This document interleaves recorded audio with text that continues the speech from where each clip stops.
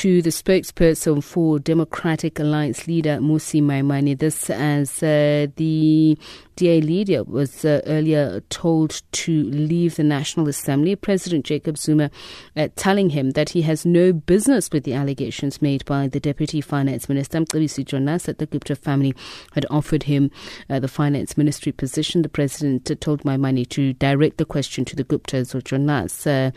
Zuma responding to questions in the National Assembly and to tell us a little bit more about the subsequent walkout of the All Democratic Alliance caucus after their leader Mmusi Maimane was ejected from the National Assembly. Mabine Sibiya is the Mr. Maimane's spokesperson. A very good evening to you, and thank you very much for speaking to us. Yeah, good evening to you and the listeners. Does the DA leader believe that he put up a good fight today? Well, this is a fight on behalf of the people of South Africa. I think the people of South Africa... If I could please ask you, Mr. Sibiya, to speak a little louder. We're struggling to hear you. Unfortunately, the volume is slightly low there. Sure. This is a necessary fight on behalf of the people of South Africa.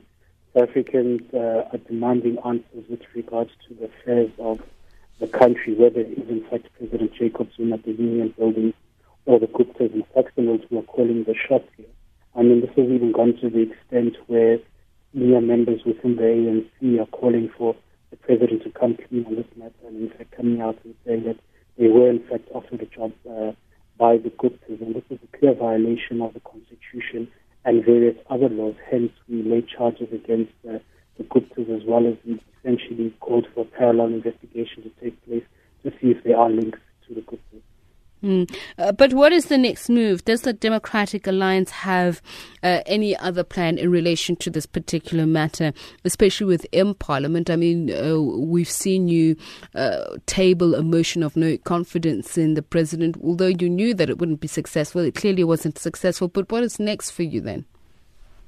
Well, I mean, Parliament is charged to have oversight and hold the executive as well as the president to account, and as such, our DA yesterday called for an ad hoc committee to be established to ask the Guptas to come on account and in fact investigate the various allegations that have been made by the ANC politicians in the media as well as on their social media platforms, and the Deputy Minister of Finance through the Treasury have made these allegations and claims. And these are very serious allegations that are turning into a national embarrassment. In fact, this is even being reported on international media platforms.